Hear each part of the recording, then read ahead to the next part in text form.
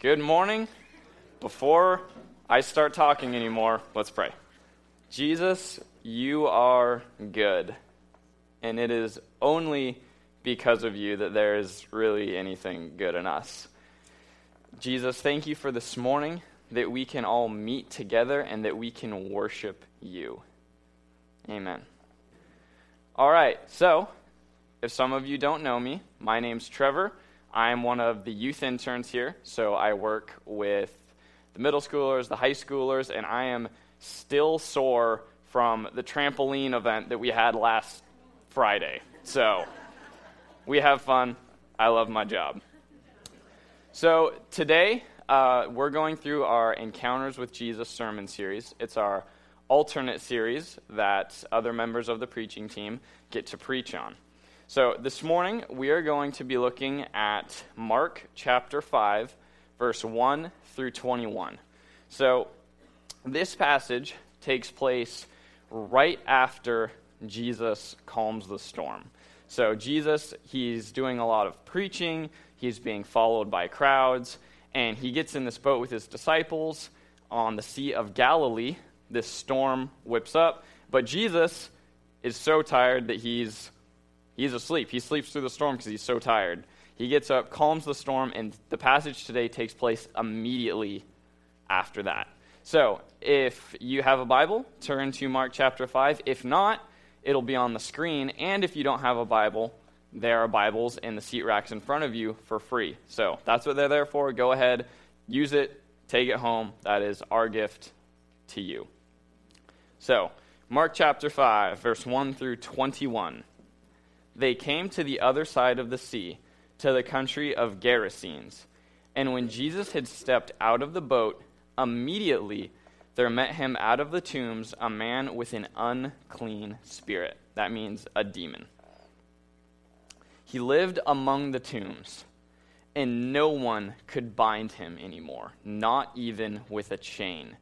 For he had often been bound with shackles and chains, but he wrenched the chains apart, and he broke the shackles in pieces. No one had the strength to subdue him.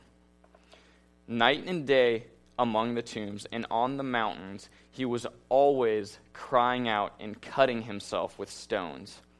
And when he saw Jesus from afar, he ran and fell down before him. And crying out with a loud voice, he said, "What have you to do with me, Jesus, Son of the Most High God? I adjure you by God, do not torment me." For he was saying to him, "Come out of the man, you unclean spirit." And Jesus asked him, "What is your name?" He replied, "My name is Legion, for we are many." And he begged him earnestly not to send them out of the country. Now, a great herd of pigs was feeding there on the hillside, and they begged him, saying, "Send us to the pigs, let us enter them." So he gave them permission, and the unclean spirits came out and entered the pigs. And the herd, numbering 2,000, rushed down the steep bank into the sea and drowned in the sea. The herdsmen fled and told it in the city and in the country. And people came to see what it was that had happened. And they came to Jesus and saw the demon-possessed man, the one who had the legion, sitting there, clothed and in his right mind. And they were afraid. And those who had seen it described to them what had happened to the demon-possessed man and to the pigs. And they began to beg Jesus to depart from their region. As he was getting into the boat, the man who had been possessed with demons begged him that he might be with him. And he did not permit him, but said to him, "Go home to your friends and tell them how much the Lord has done for you, and how he has had mercy on you." And he went away and began to proclaim in the Decapolis how much Jesus had done for him, and everyone marveled. So, that is a really long passage, and we're going to go and break it down. So, this sermon series is Encounters with Jesus, and what we're going to do is there's 3 different characters or entities in this story that interact with Jesus. And what we're going to do is we're going to break down and we're going to look at each character and see what their encounter with Jesus is like.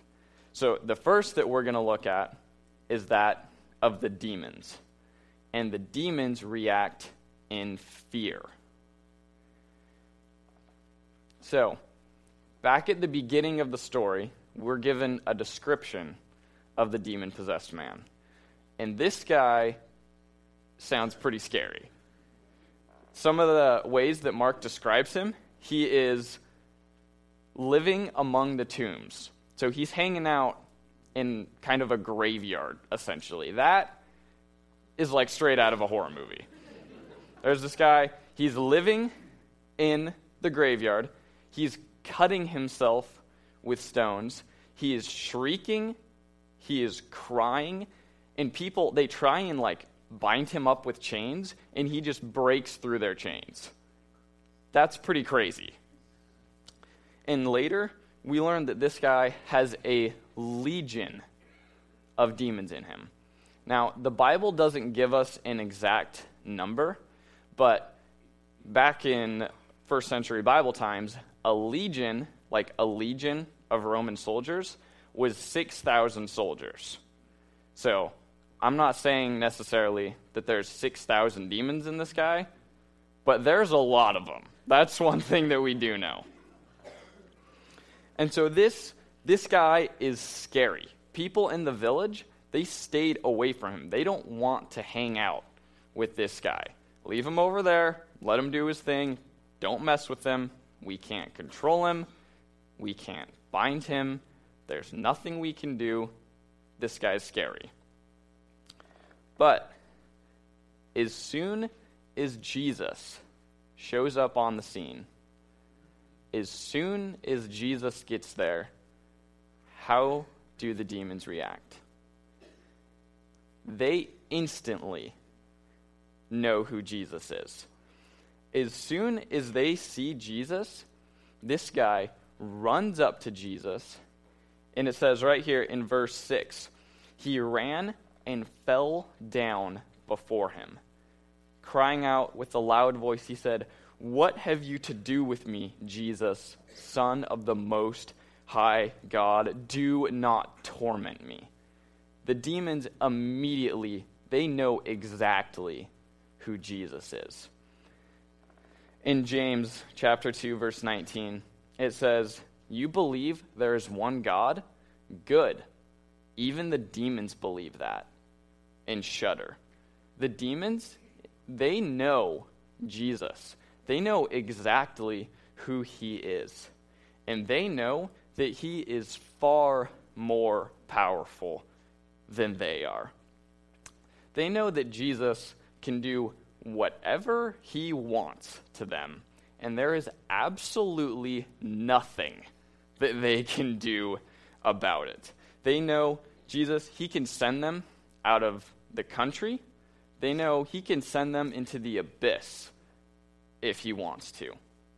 They are completely and totally helpless before Jesus, the King of the universe. And so, when we read through this passage, there's something that's kind of strange. And that's that the demons ask to be sent into the pigs. Why would they ask to be sent into the pigs? That's a valid question. And I was speculating. This is mere speculation. Do not quote me on this.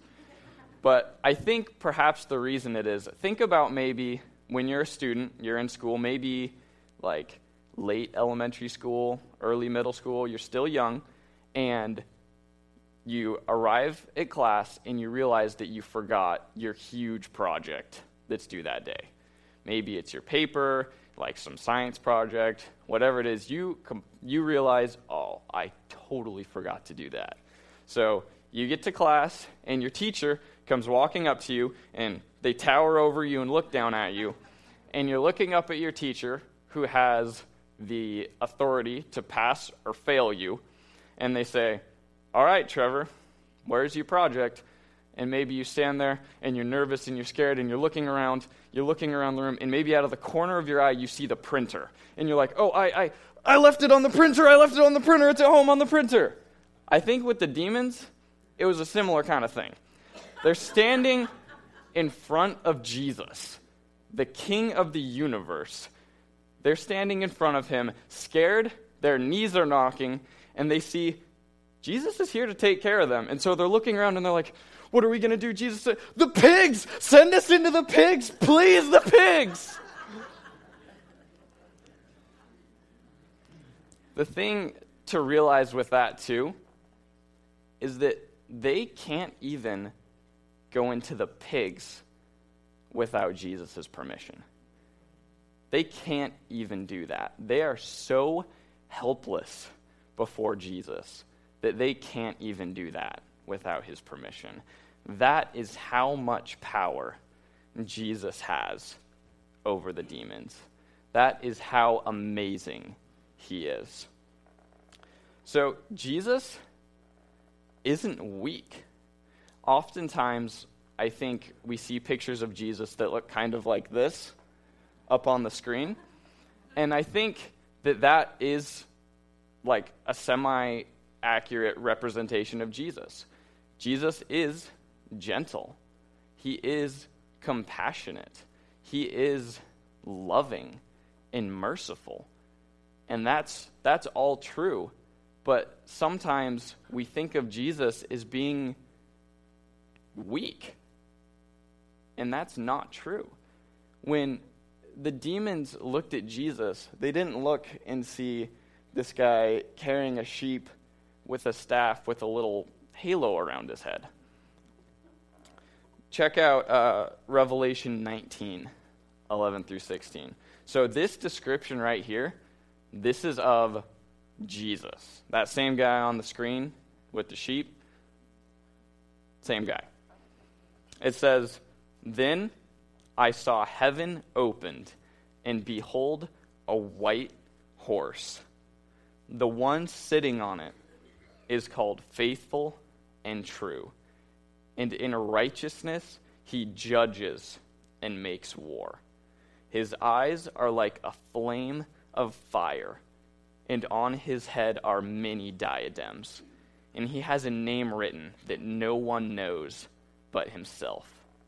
He is clothed in a robe dipped in blood, and the name by which he is called is the Word of God. And the armies of heaven, arrayed in fine linen, white and pure, were following him on white horses. From his mouth comes a sharp sword with which to strike down the nations, and he will rule them with the rod of iron. He will tread the winepress of the fury of the wrath of the God Almighty. On his robe and on his thigh he has a name written, King of Kings and Lord of Lords. This picture of Jesus, this is Jesus on a horse leading an army with a sword covered in blood and a tattoo on his thigh. That is a very different picture of Jesus. So, while that previous image of Jesus as compassionate and gentle is entirely and completely true, I think another picture we can look at is this. This, for those of you who are familiar, is Aragorn from the Lord of the Rings trilogy. And look, he's on a horse, he's leading armies, not in this picture, but later he is definitely covered in blood, and he is the king returning to take back his throne. When the demons looked at Jesus, this is what they saw standing before them. They didn't see gentle, compassionate, merciful Jesus. They saw, I'm here to take care of business, and That's your problem. That's what they saw. And so they were completely helpless before Jesus, and there was nothing that they could do to save themselves. So, first entity or character that we see is we see the demons react in fear to Jesus. Second, these are out of order as they show up in the story, but we'll still get to all of them. So, second characters we're going to discuss that interact with Jesus are the villagers, and they also react in fear. After Jesus heals the man, the pigs rush into the Sea of Galilee. They beg Jesus to leave because they're scared and they're fearful of him. But this type of fear, I think, is different than the type of fear that the demons have. The demons, they have the Jesus can send us into hell kind of fear.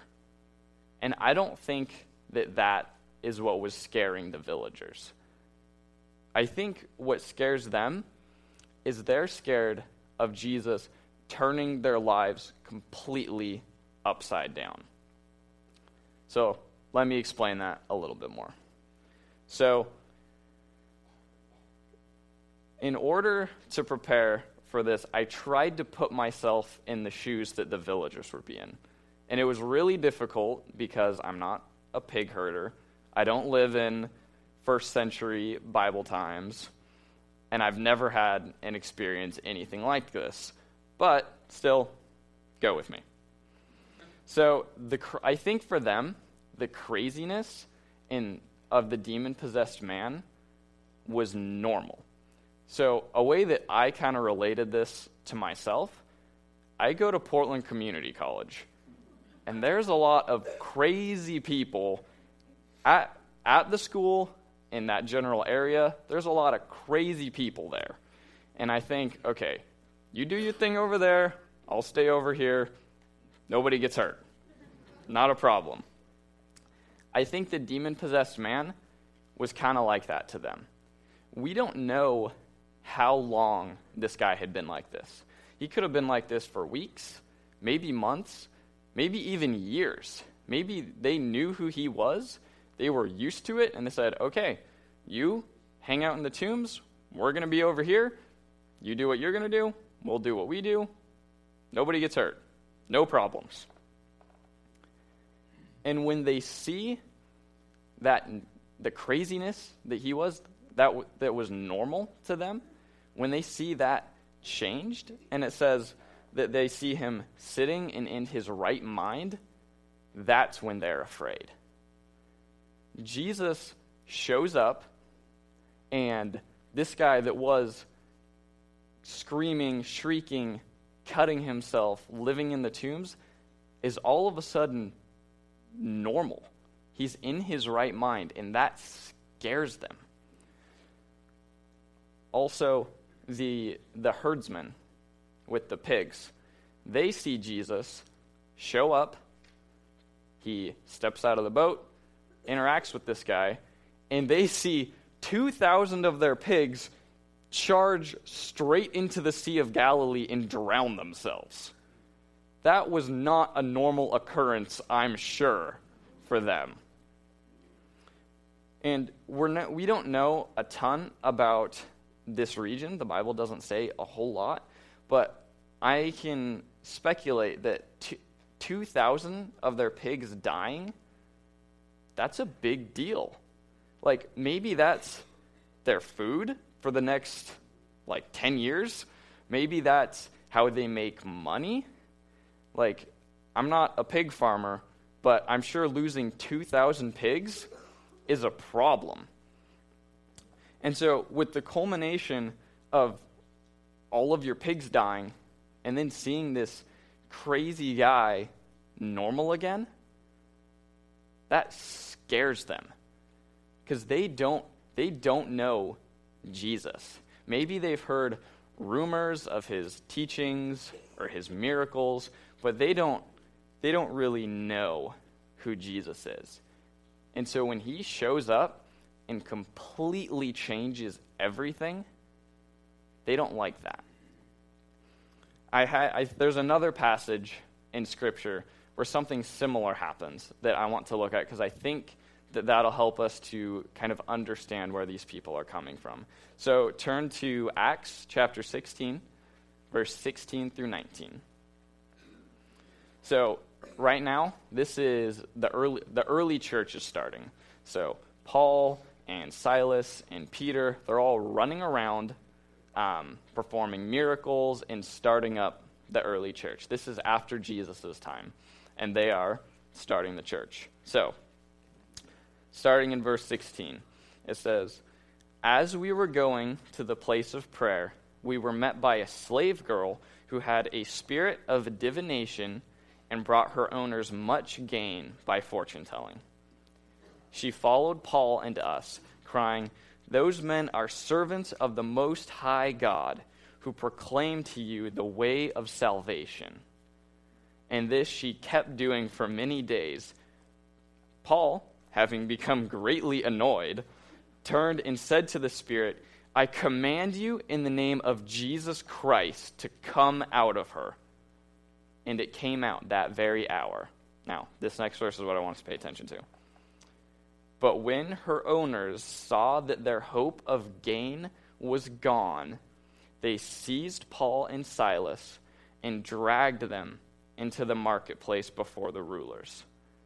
So, in this little story that we read, this slave girl, Paul does an amazing thing for her. Not Paul, but the Holy Spirit, through Paul, brings this demon out of the slave girl and frees her from that. But what do her owners care about?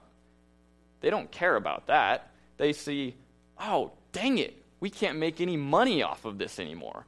And so even though something amazing has been done for her, they don't care because they can't make any money off it anymore. This is not normal. So I think with the villagers, it's kind of a similar thing. They don't care necessarily about the amazing thing that Jesus has done for this guy. Their pigs are all dead, and all of a sudden, this guy's normal again. This is weird. This isn't normal, and we don't like it. So, the villagers, they react in fear of Jesus as well. So, the third character that we're going to look at, who reacts drastically and radically different than the other two, is the reaction of the demon-possessed man. So, once again, remember where he was. He was in a place of anguish, of suffering, and of torment. The demons were tormenting him. He was at their mercy, and he was hopeless. Once again, we don't know how long he was suffering from them from. It could have been years, maybe. And so Jesus shows up and completely frees him from that bondage.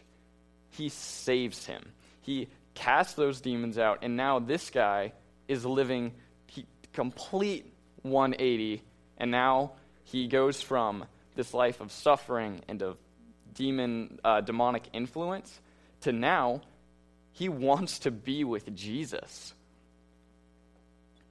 Jesus brings about a great change in this guy's life. And in Psalm 105:1, it says, "Oh, give thanks unto the Lord. Call upon his name. Make known his deeds among the people." So, that's exactly what the demon-possessed man does.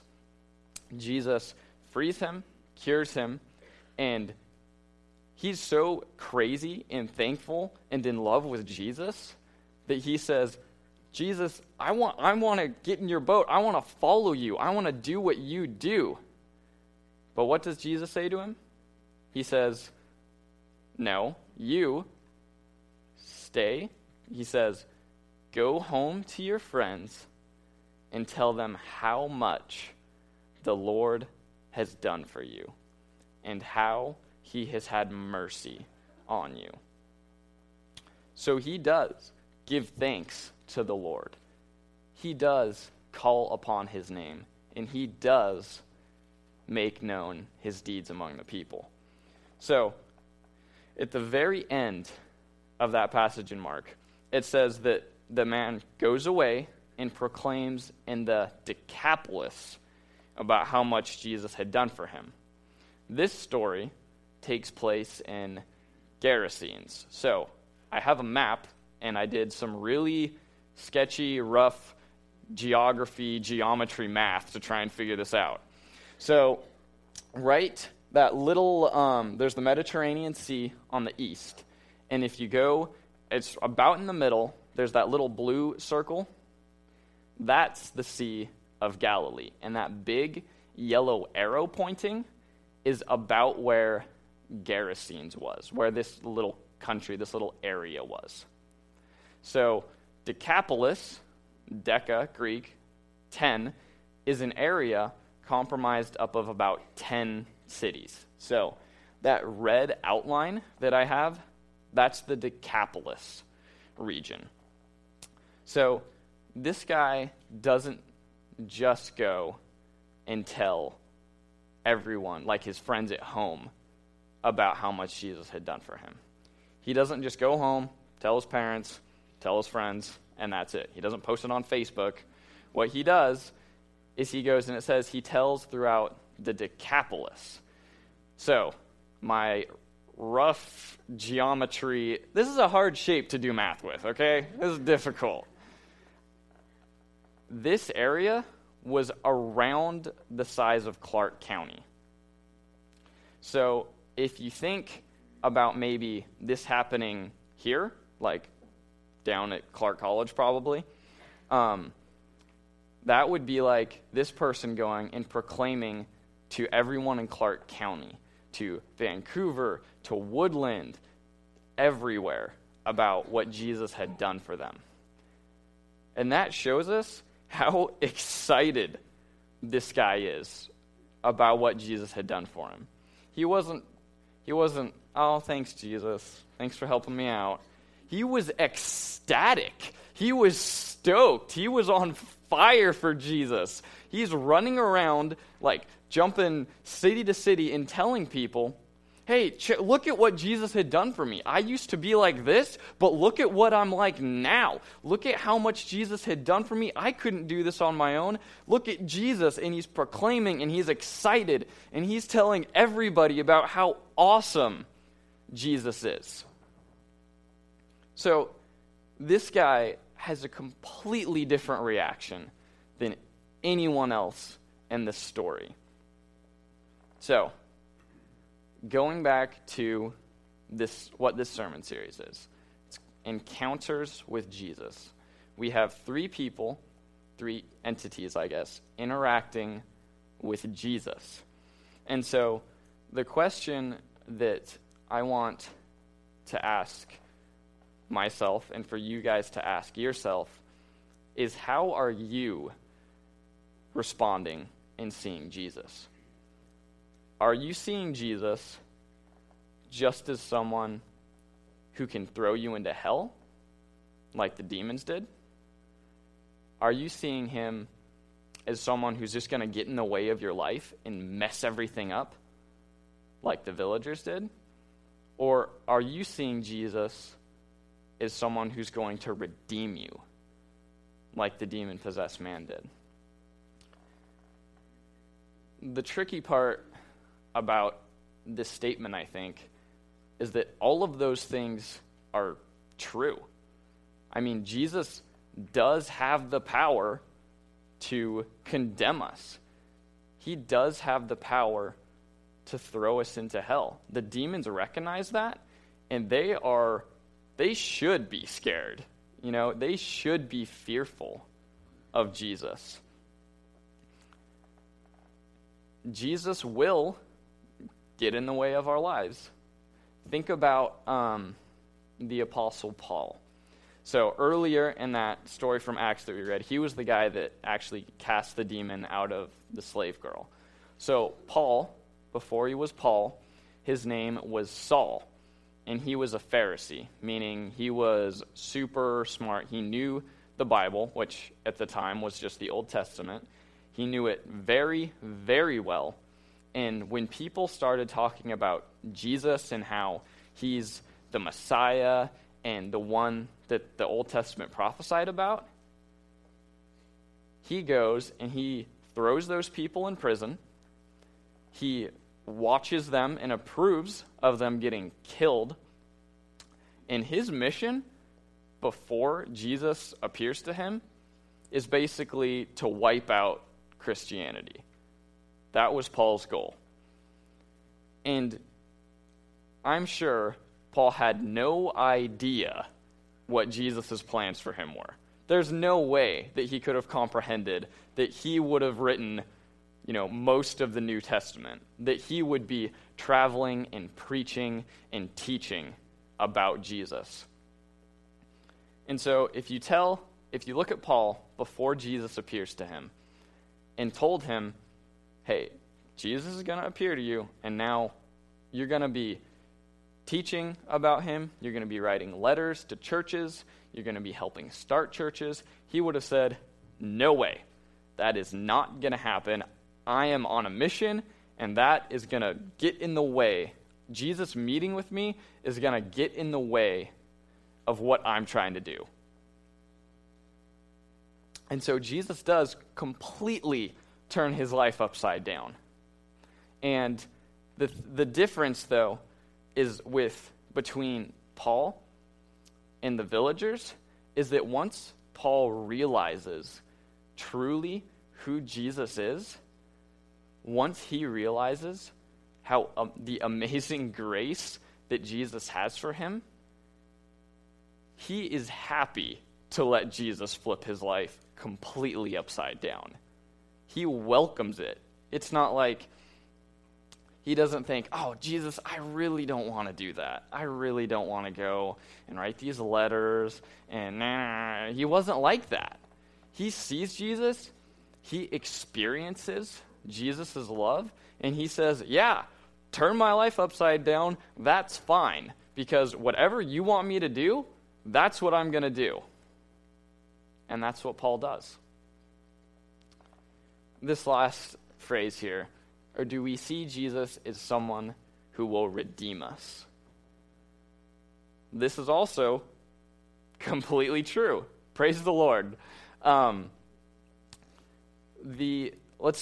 think back to the demon-possessed man for a second. So he was in an awful place, by far. And he was as excited as he was pretty dang excited about what Jesus had done for him. And so he's running around, he is telling people, and he's sharing his story with other people. And so when we look at what Jesus has done for us, shouldn't we be reacting the same way?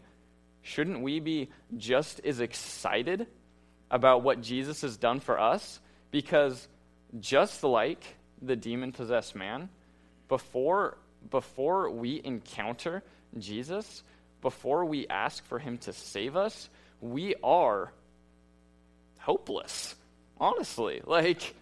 We are a slave to our sin. Sin's just a word that means the bad things that we do. There's nothing that we can do on our own. And because of that stuff that we do, those sins that we commit, we fully deserve the wrath of God. We are in a terrible place, just like the demon-possessed man before Jesus. But once Jesus comes, and when we pledge our lives, once we accept Jesus' sacrifice on the cross, that, just like the demon-possessed man, is a complete 180 from where we were. And I think that we need to be just as excited, if not more excited, about what Jesus has done for us than how the demon-possessed man was. Now, I'm not saying we need to, everyone, get up right now. This side of the church, you're going to Woodland. This side, you're going to Camas. Let's go. That's not what I'm saying. But what I'm saying is that if Jesus has changed our lives so much and taken us from somewhere that was as bad as it was to grace and to love and to mercy, if he has changed us that much, we should be excited about that. We should find joy in that. And so all of these things on the screen are true about Jesus. He can't throw us into the hell. He will get in the way of our lives, but Jesus has redeemed us. And that is something to be excited about, just like the demon-possessed man. So, I'm going to pray. Our worship team is going to come up, and that's that. Jesus, you are so good. You have redeemed us. You have saved us. And if it isn't for you, we're kind of hopeless on our own. And so, Jesus, I pray that you would just fill us up with your Holy Spirit and that we would be excited about what you've done for us. I pray that you would just give us the courage to speak to our friends, speak to our coworkers, our bosses maybe, and that we would be as excited, if not more excited, than the demon-possessed man was. Amen.